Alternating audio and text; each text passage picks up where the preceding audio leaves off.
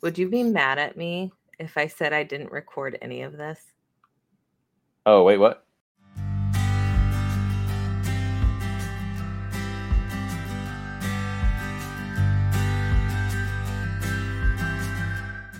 Welcome, everyone, to History Hour. This is an hour that we spend with your favorite historians, history content creators, authors, and anyone involved in history. I am so excited today because I have Dan.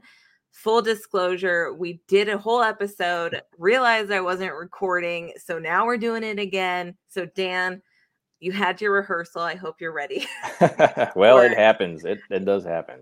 I mean, I don't know when it ended, but we're going to do it again, and that's just how it goes. We do this live. It's not scripted, everyone. So there we go. But Dan, I'm really excited to have him on. He has a YouTube channel, Battlefield Curator, and he talks about mostly antique firearms. We are Second Amendment enthusiasts here, so I am super excited to have him on. Before we bring Dan on here, though, I do want to remind you all that our road trip is still continuing. We're just finishing up Gettysburg, but we are headed out west to Arizona. There will be a couple of vlogs coming up on Historical USA road trip. We're going to Picacho Pass for all of you Civil War buffs out there. We've got the Pleasant Valley Wars, the deadliest family feud in history. Yeah, those Hatfields and McCoys don't have anything on the Tewksburys and the Grahams. And we are also going to the Arizona State Capitol and talking about the USS Arizona. So I hope you guys are excited about that one. We also have the Historical USA Road to Revolution podcast still going on. New episodes will be coming out every other Thursday, excuse me. And we are starting to get into the French and Indian War. This is the foundation of America here. So I'm really excited to get into that war, talk a little bit about George Washington, how he overcame failure to be one of the greatest leaders America ever had. So really excited to talk about that. Now that housekeeping is out of the way, Dan, welcome back for the second time. This time we are recording. All So right. I will keep an eye on it so it doesn't stop recording in the middle of us. But thank you so much for coming on. Introduce yourself and tell us a little bit about what you do, what your channel is all about. All right. Dan here with Battlefield Curator. Started on Instagram actually about 6 years ago or so. Just posting photos of military weapons and was really interested in military history.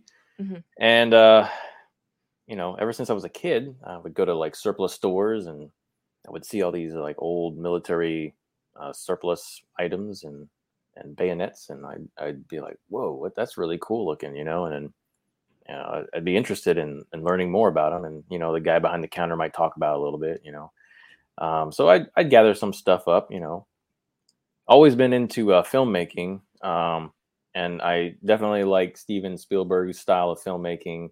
The films that he's produced, I studied him when I was in high school. And so I tried to replicate that with an early YouTube channel. So when I was in high school, and throughout the years while I was still in the Army and stuff, I film short films and put them on my YouTube channel. Well, I started the Instagram channel and stopped focusing on the YouTube channel, but then I realized, hey, I gotta transition my YouTube channel into Battlefield Curator, so that's what I did. I've been the YouTube channel has been going for 2 years now, and pretty much about military weapons, battlefield tours, military history, just sharing history through the military for military enthusiasts and weapons as well. So yeah. That's really awesome. And I have to congratulate you because Battlefield Curator on YouTube just reached 50,000 subscribers. That is quite a milestone. So congratulations Yeah, with that. thanks. Yeah, well, thanks to all my subscribers and folks out there watching my content. I just never realized how much people would really want to watch me on screen. So yeah.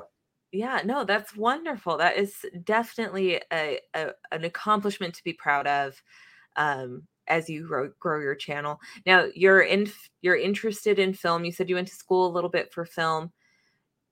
is the World War II Steven Spielberg films kind of what you gravitate towards? Because what he did, Saving Private Ryan, and I know he Yeah. produced a lot of Band of Brothers, but So do yeah, you have a favorite Spielberg film? I would say I have a favorite Spielberg film. I don't really have favorites, but I do enjoy watching Saving Private Ryan. I do enjoy the movie Platoon. I do enjoy Band of Brothers, The Hmm. Pacific.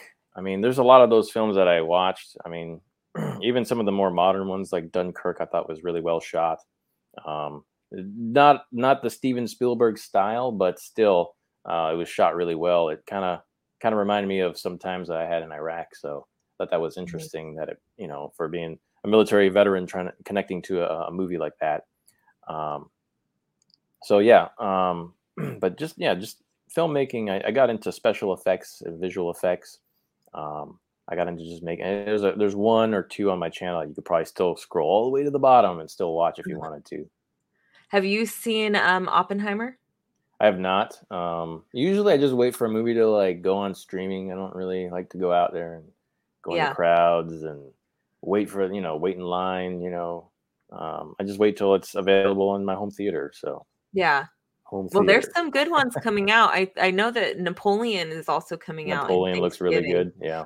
And I military historians are nerding out hardcore for that one before it's even come out. They've been I Oh noticed yeah. that a couple of historians on YouTube have kind of reacted to the trailer, and Oh yeah. they're really Yeah. looking forward Right. to You got to think about Napoleon history is also part American history.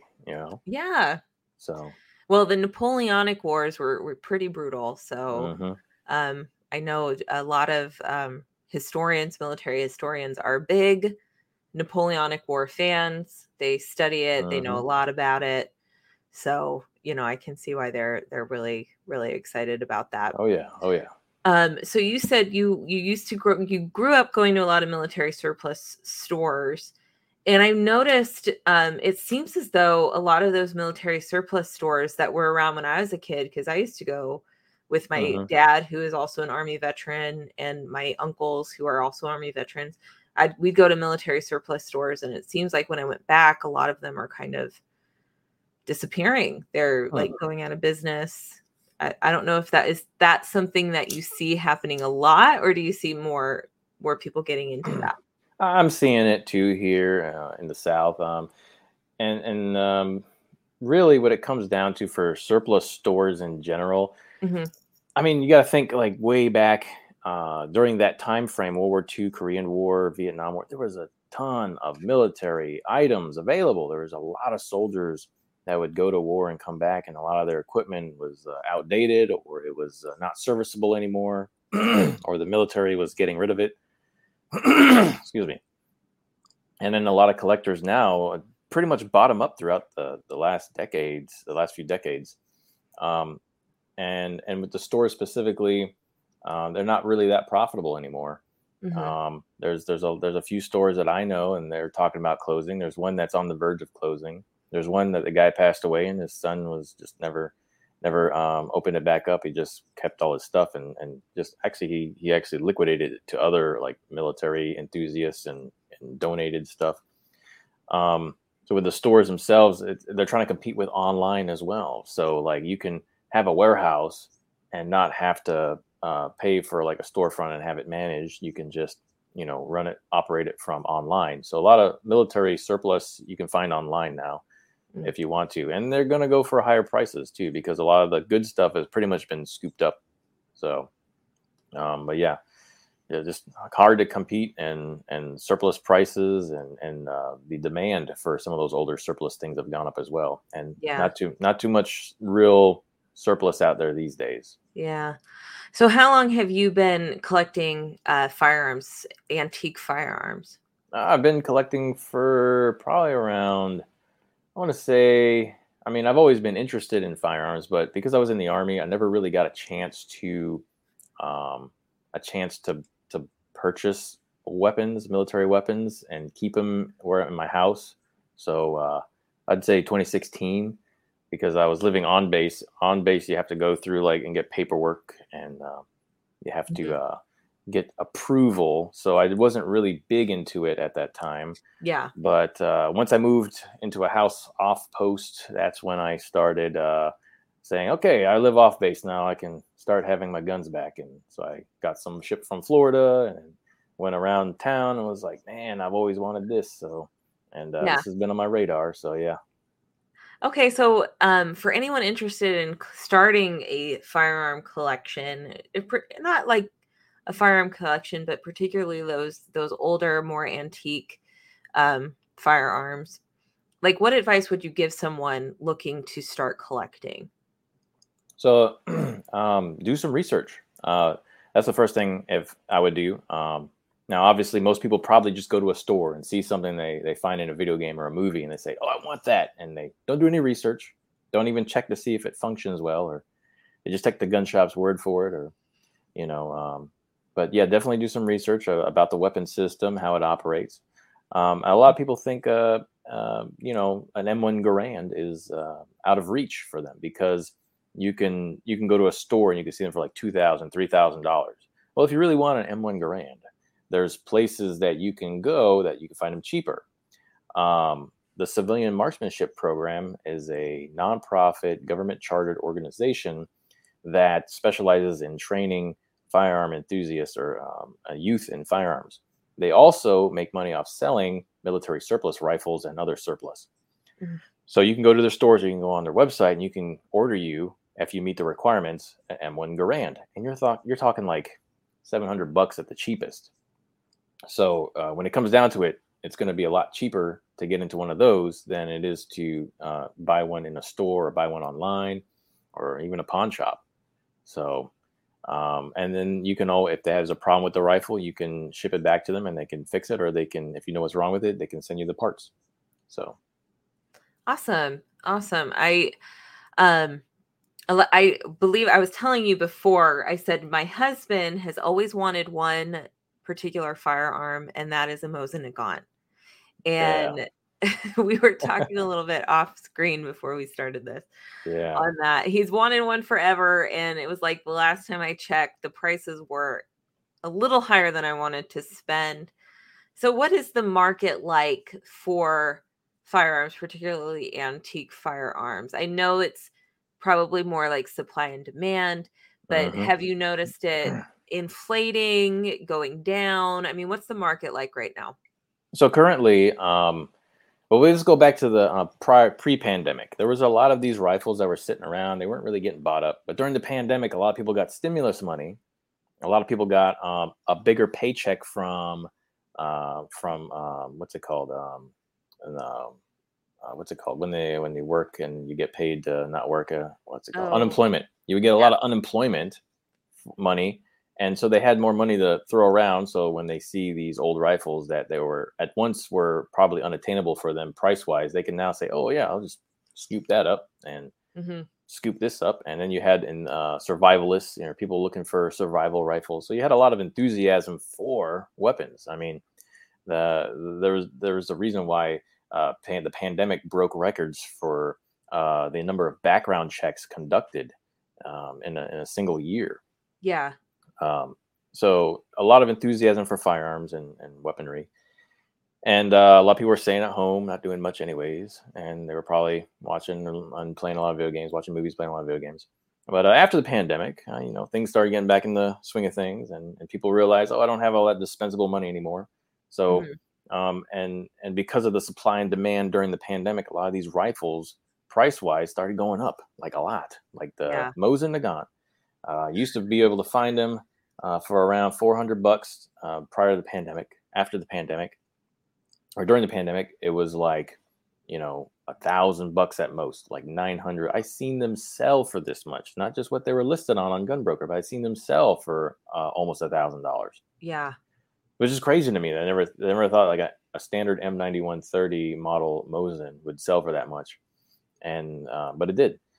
And fast forward to today, because the enthusiasm for paying so much for one of those rifles has gone down. I was really enthusiastic about that. Um, You can get them for around 300 at the lowest. I've seen the lowest around 300. They've come back down now. So you just Okay, got to go look around.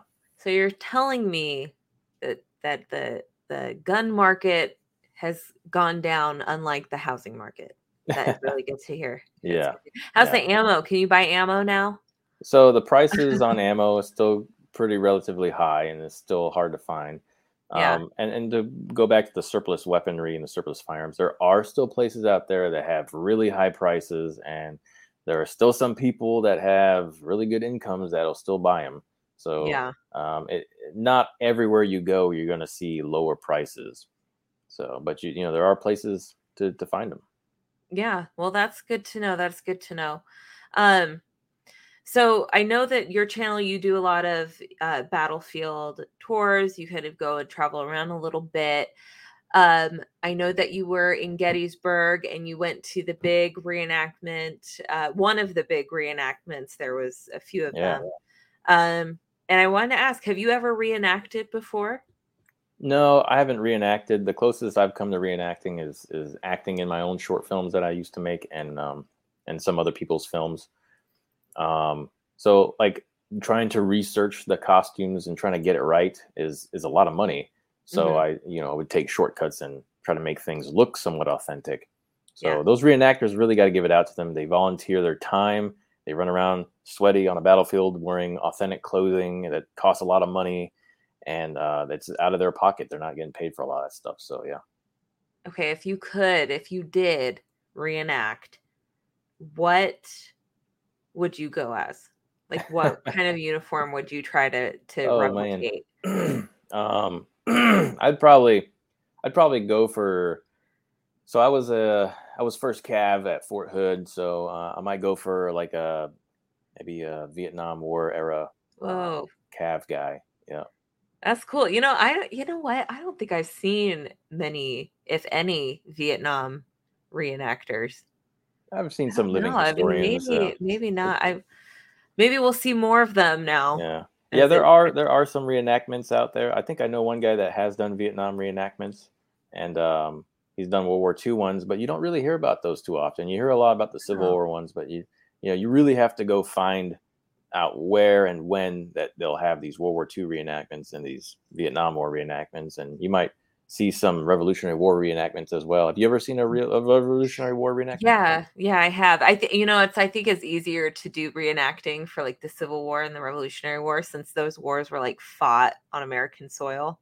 Yeah, But like World War I, World War II, Vietnam, that's like fought away from the United States. So I can kind of see why we don't see yeah. them as often and see more of the Civil War. I will tell you the thing that I think kind of struck me when I was in Gettysburg, finding foreigners like English and Australian reenacting American Civil War battles. That was Oh weird wow. to me. I was like, "Oh, okay." I guess this is the place to be a reenactor in the I U.S. mean, Yeah, who knew? I didn't know yeah, that was like a yeah. thing that I've you heard would in do Europe that. they do a lot more World War II reenactments. Oh, So, absolutely. I could yeah. totally see why they would do that. Hmm. Um, like I was telling you earlier, I said, when I went to Gettysburg, which by the way, Gettysburg, no one prepares you for. Like it was my first time at Gettysburg, Hmm. and I had been to other Civil War battlefields before, like Antietam and um, Manassas and Camden or well, yeah, I did go to Camden and Cowpens where I got chased by a turkey. Cowpens, a turkey chased me off the battlefield, Wow. so that Yeah. was memorable. But uh, when I went to Gettysburg, like for the first time, I had no idea what I was prepared for, like Hmm. what to prepare for. I should have done my research, my due diligence. I knew about Gettysburg, but the like sheer weight of how many monuments Oh yeah. are in Gettysburg and how much the town's identity is wrapped up in the battle itself Hmm. was incredible. I don't think I've ever seen that anywhere where else before. Yeah. Yeah. It's pretty intense. Yeah. Definitely. Yeah. Have you ever been anywhere that you've like kind of got that same feeling? Yeah, Chickamauga is very relatively similar. Oh, really? It's just all these trails with all these monuments, and I decided it'd be a great idea to go run a trail and come back and realize that this trail actually goes a different direction than when I thought it went, and I was going to be on there for many miles if I didn't turn around. Yeah, so you got lost in Chickamauga? I wouldn't say a loss. I just decided to not use my GPS apparatus. Yeah. And I know that you are starting to do more traveling on your YouTube channel. So, Hmm. where are some of the places that you have gone that have kind of inspired you, left you speechless, that you think people should go and see? Yeah, so there's definitely check out Gettysburg. Yeah. It's one of those places that is just, I mean, you see it in, what was that movie with Denzel Washington? Remember the Titans, right? Yeah. Yep. It had a lasting impact on the U.S., is the largest battle fought in the Civil War. And then when you look at other places in the U.S., I would say the Western Heritage Museum in Oklahoma City. That one was pretty intense. If you really want to immerse yourself in Wild West heritage, definitely check out that one. Yeah. There's so much, and there's so much history in there, and they go in depth about all kinds of stuff like Native American history, even the spaghetti westerns. They talk about those a lot. Yeah, it's in the Hmm. displays. Yeah. Yeah. If you like spaghetti westerns, you should definitely go to Sedona, Arizona, Oh, because Sedona. that's where they filmed a lot of those spaghetti westerns, was Sedona, Arizona. It's like Hmm. that's where like the Red Rocks are. It looks like Mars Oh, wow. up there. It's so crazy. It's one of my favorite places. Like in terms of natural beauty, Sedona, Arizona is like up there. It's one of my Hmm. favorite places. Harper's Ferry would probably be like a second. Uh huh. I would definitely say if you get the chance to go to Harper's Ferry, go do it, especially in the fall because it was so beautiful. Hmm. But yeah, Sedona, they've got it's really interesting because Sedona, Arizona is kind of like a hippie town. Yeah. And so like they have alien stuff out there because there's like the Oh, okay. Yeah. vortex. And Yeah. so that's like a big thing, and some other stuff. And so they've got like this weird hippie kind of alien thing. But then on the other side, there's all these like spaghetti westerns because the Italians would go out to Sedona, Arizona, and they would film all these Hmm. movies that they would put out there. So Nice. there's a museum there that you can go to that has like props and stuff from some of these Yeah. old spaghetti western Yeah. movies from the early 20th century, early 20th century. Yeah. Yeah. I'd Yeah. have to go out there again and check that place out. Yeah. So I was in Arizona for about a year and saw Tombstone and saw Bisbee, and I'd recommend that to people if they're out there in the West area and they really want to see some Western heritage and kind of Yeah. get that culture. I mean, those towns are just out there in the middle of nowhere. It's I know. interesting. Yeah. Get out to Tombstone. You blink, you'll miss the shootout at the Yeah. OK Corral, though. I think like American culture, because so my grandmother, my family's from Arizona, Oh, and okay. like old family from Arizona. My great grandmother was in Tombstone during the OK Corral. She was like 40. What? Oh, no way. Yeah, because her dad worked out Wow. at the silver mines. Your family lived And in Tombstone? Wow. oh yeah, She during probably knew. She probably knew Wyatt Earp. yeah, so like it was funny because you go there, if you've gone to Tombstone, they have what's called like the Wyatt Earp days. Uh huh. Like any time of the year you go to Tombstone, it is Tombstone. Like it is Mm-hmm. cowboys, it is, the city, it's pretty touristy. But when you go to Wyatt Earp days, it's like Tombstone on another level. Mm-hmm. So, but we went out there and they have the reenactment. Yeah. Yeah. It's literally like 30 seconds. Yeah. It's The like Western they shootout. yell at each other for a second and then they turn around, they shoot, and then like that's it. It's Oh, like wow. that was how quick the shootout at the OK Corral was. Yeah. So, and that's a pretty accurate representation. It's like 30 minutes Wow. long. So it's or 30 seconds long. But Bisbee is a really cool town too. Mm-hmm. So like I don't know if you stationed there in the army. Well, I was at Fort Huachuca for about a year for training. So Yeah, yeah. Fort Huachuca is where the Buffalo Soldiers trained. Yeah. Yeah. So I mean that's got some pretty cool So that's where I history. was. Yeah. Yeah. But yeah, I saw Bisbee once, and visited. I didn't really visit too much, but we drove around a little bit, and There's a lot of historical places out there. Ate at a restaurant there that was pretty unique. So, Yeah, for that, my husband worked for Pima County Sheriff Department, hmm. and like Ajo was part of like his where he could end up going, and we were like, please do not go to Ajo, Arizona. Like, please do not go there. It is hot, it is sweaty, it is sandy. I was like, no, please Oh don't. wow. Yeah, my family's from Yuma, Arizona. So if you've ever Hmm. like been there, I call it the armpit of Arizona because it is like hot, and like that's where they filmed Star Wars with the Oh sand wow. dunes. Yeah, yeah. Tatooine, I think, was the planet. Oh, okay. Sorry, Yeah. you can yell at me in the comments, Star Wars people, if I offended you. Hmm. Um, but yeah, so like they filmed that out there. But we used to go to like the old Yuma County Jail, Hmm. and like that's supposed to be really haunted, and it is a creepy building if you ever got out to Yuma. But Bisbee is also pretty creepy because it's like one of the most haunted places in Oh America. wow. Yeah, Yeah. I didn't even know that. I knew that I saw stuff like haunted stuff out there, but I didn't know that. Yeah. Yeah. Oh yeah, like a lot of like, artists have kind of invaded Bisbee. But Hmm. yeah, like it's got a really creepy history. Like the town burned down twice in like 2 years. Oh So wow. like they had a big mining accident, and then there was something about the mine that caused the town to be set on fire. So the whole town burned down, they rebuilt it, and then the town caught fire again like a year later, and a lot of people like died. Wow. So I mean, it was like third time's a charm. It's still standing. Still there. So, Yeah. No fire hopefully yet. no fire yet, knock on wood for anyone living in Bisbee, but it is a Yeah. really interesting town. I think Arizona's got one of the weirdest histories of like any state I've ever been in. Yeah. Just Yeah. weird There's another history. place I went out. I mean, it's got a lot of Native American history too, because I went out there as the Montezuma, where you have Yeah. the pretty much the dwellings within the cliffside. Like that was really cool, really Yeah. unique. Yeah. Montezuma's Castle. Then they have Montezuma's Well, which is like right down, kind of like if you walk further down, you'll see Montezuma's Well. Hmm. Or drive further down to Payson, I think is on the way.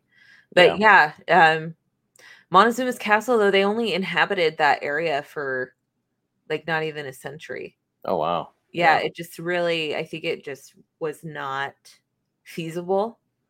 Uh, Yeah. Yeah. but I've watched the documentary about tribes out there and how hard it was to produce crops out there and how hard it was to farm out there and find food. So I can imagine it. I could see like why they would move. Either it might be a religious reason or maybe just that.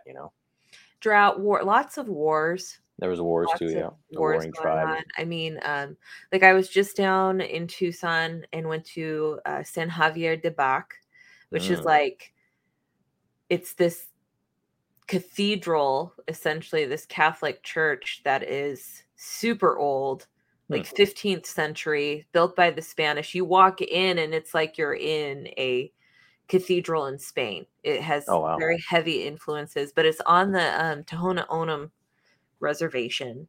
Hmm. And the tribe still keeps it up and they still worship there. They're Catholic. So it's one of also like the oldest working Hmm.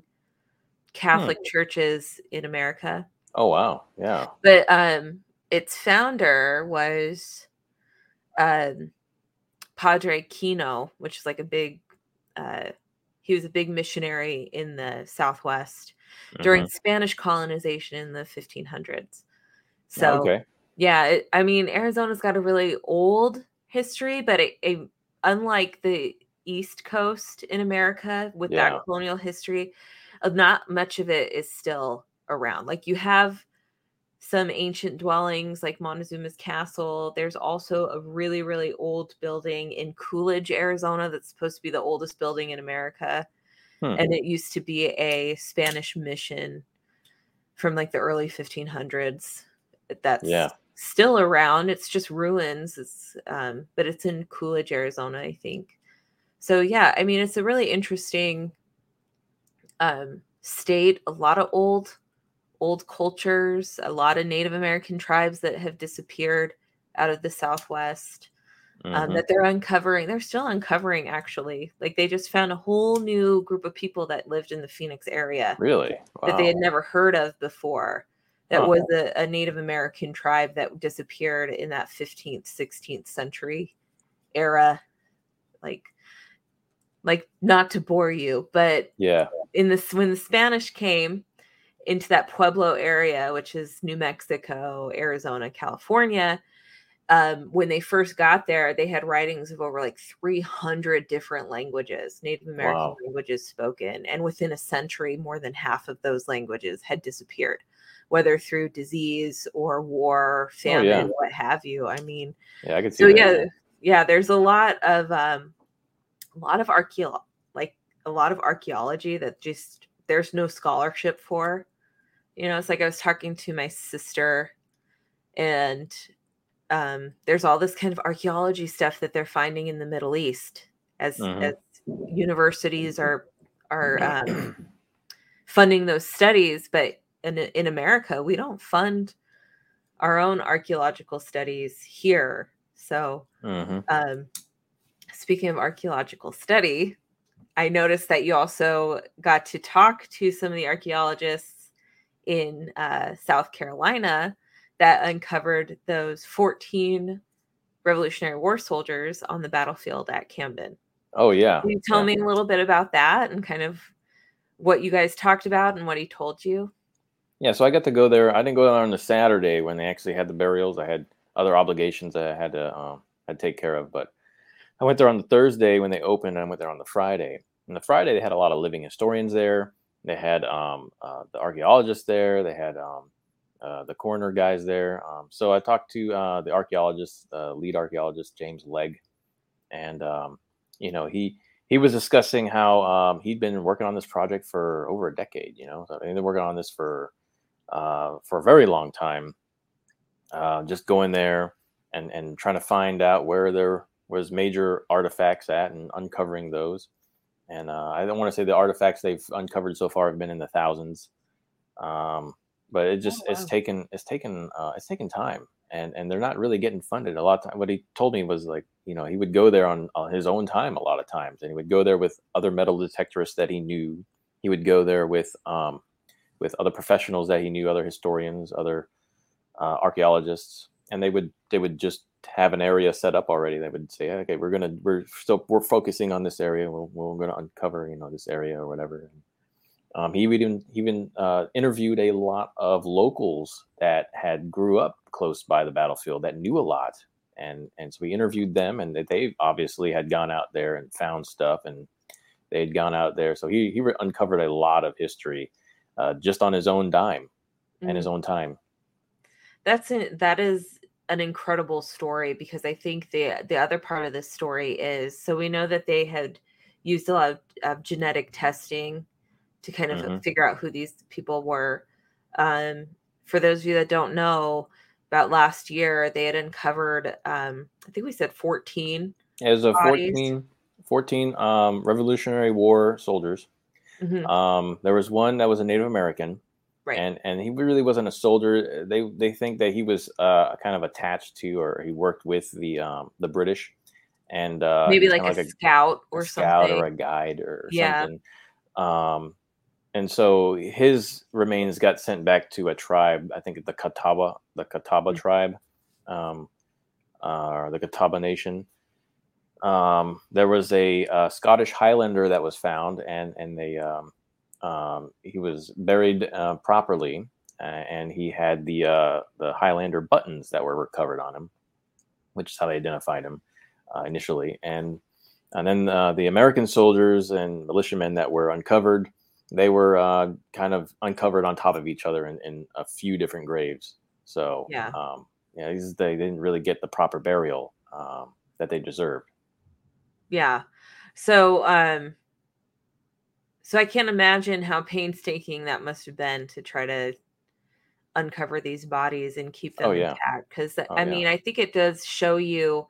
Obviously, the Patriots lost Camden, so the Hmm. people that got to bury the Continental soldiers was the British, and they just kind of haphazardly threw them into these Yeah, graves in the shallow graves, into shallow and graves. and you know Yeah. the animals would uncover them, right? And some Hmm. of the locals would go and they would say this is not right, so they would try to rebury them, Mm, at least some of them. But that was a very hard task to do. Was to you got to think over 200 years of these bodies on top of each other, these remains on top of each other. And James Legg, the archaeologist, said that was the hardest part of the whole excavation. The whole project really is meticulously going through and trying to uncover the remains without damaging them any further. yeah. I think the other thing about this that I find this story so fascinating is the genetic testing aspect of it. Like they are now trying to find through genetic testing relatives that are alive of these soldiers and trying to uncover who these men were. That Hmm. is an incredible feat that our technology nowadays can do something like this genetic testing and not only find these men's relatives, but find maybe who these men were Oh from, yeah. through Hmm. whether it was through like muster records or what have you. That Yeah. would be incredible. So I'm hopeful that they do that research and can find who Yeah. these men actually were. That would be really cool. The other That thing would I be think is really really interesting. cool is that they identified them based on the buttons, Yeah. the Yeah. metal buttons. That because that was really, I mean, clothing decays after a while, and Hmm. it's the buttons that really identified who they were. And I did some digging, and it was the buttons were they were silver US. They said the US on it, and they were gifted from France Hmm. because the Continental Congress, they were so poor as a fledgling nation, they could not afford to outfit everyone in a blue and white Hmm. Continental uniform. So especially in the South, um, and so they were really just kind of wearing their regular clothes, whatever Yep. their militias were a part of. They might have had some insignia to identify that, but that's long gone. Hmm. But the buttons lasted, and I thought Yeah. that was really cool. Our Continental Army, they couldn't get full uniforms, but Congress at least was able to Yeah. give them Yeah. that to identify themselves as, and so I And think that's kind yeah. of fascinating. And now they got actual military burial for those soldiers. The Scottish Highlander, they brought out a few of the Scottish soldiers, and the American soldiers. They brought out a burial team from the U.S. Army to conduct the proper military burial. And Yeah. and so that was pretty much funded by the U.S. Army, as far as I know. And So that is so cool. I mean, that we were able that happened. And I know that that Native American was given um yeah, he was the sent back. right. His remains were sent back to the a Yeah. tribe, I think, within the Catawba Nation, if I Yeah. recall. And I Yeah, think they had buried him with rites that would have been accustomed to yeah, that day, whatever that those burial rites were, which is understandable. I think why they didn't film any of that. I know that you can go back and watch the whole ceremony on YouTube, which I think is really, hmm, really cool. I think it's also cool that the Scottish Highlanders flew all this way to give their brother yeah, from 200 years ago a proper send off and burial. yeah, yeah. Okay, so back to firearms. There's one thing I did want to ask you. All right. You said you were in film. You had done a lot of film. You're interested in it. Not that you had done a lot Hmm. professionally, but um, Alec Baldwin and his film Rust had been in the Oh news man. lately, and you know, um, so I have to ask you: have you ever worked on films? Have you ever consulted with firearms or worked as an armorer on any film, So I've or never would you worked. like to? Yeah, I've never worked on as an armor on films. But I was an armor in the U.S. Army. I did. I was a secondary armor for 2 years. I was at Fort Hood. And so one of the things, and I've been on film set as a, production assistant or a drone camera guy. So one thing that they really harp on, that both the U.S. Army and a film production, they do harp on safety, and there's a lot of things in place to prevent accidents. Mhm. Um, and so in the film industry, you have an armor, and you have that armor is in charge of the weapons, and they have specific tasks they have to do to maintain that weapon, and they have a lot of responsibility. Um, Now, would I be an armor? I don't know, maybe. But I don't know. I probably not. I just like what I'm doing right now. So yeah, Yeah, that is really cool. I just have to say, I don't know if my microphone is picking this up, but you got there is thunder. like really loud. So Yeah. I'm Well, I, concerned I I don't know might if you pick. can hear thunder here, but I got thunder too. Well, yeah, because I think the whole storm is on the This, eastern yeah, seaboard. yeah. So that just So shows us how close we are really to each other. yeah, I was Yeah, like, oh my gosh, like that shook my house. yeah. So I'm like, I'm wondering if that's picking it up. Um, on that note, before I lose power here, because I'm hearing the rain and it's getting quite crazy, and I do live Yeah. on a military base, and we will lose power. Oh So wow. life on a military base. But before we go though, um, or before I hopefully don't get kicked off or my power goes out, because I don't know if you could hear this. It's kind of wild right now. Um, tell us where we can find you. Hmm. Tell us if you have any projects coming up, what we can look forward to from you in the next couple months.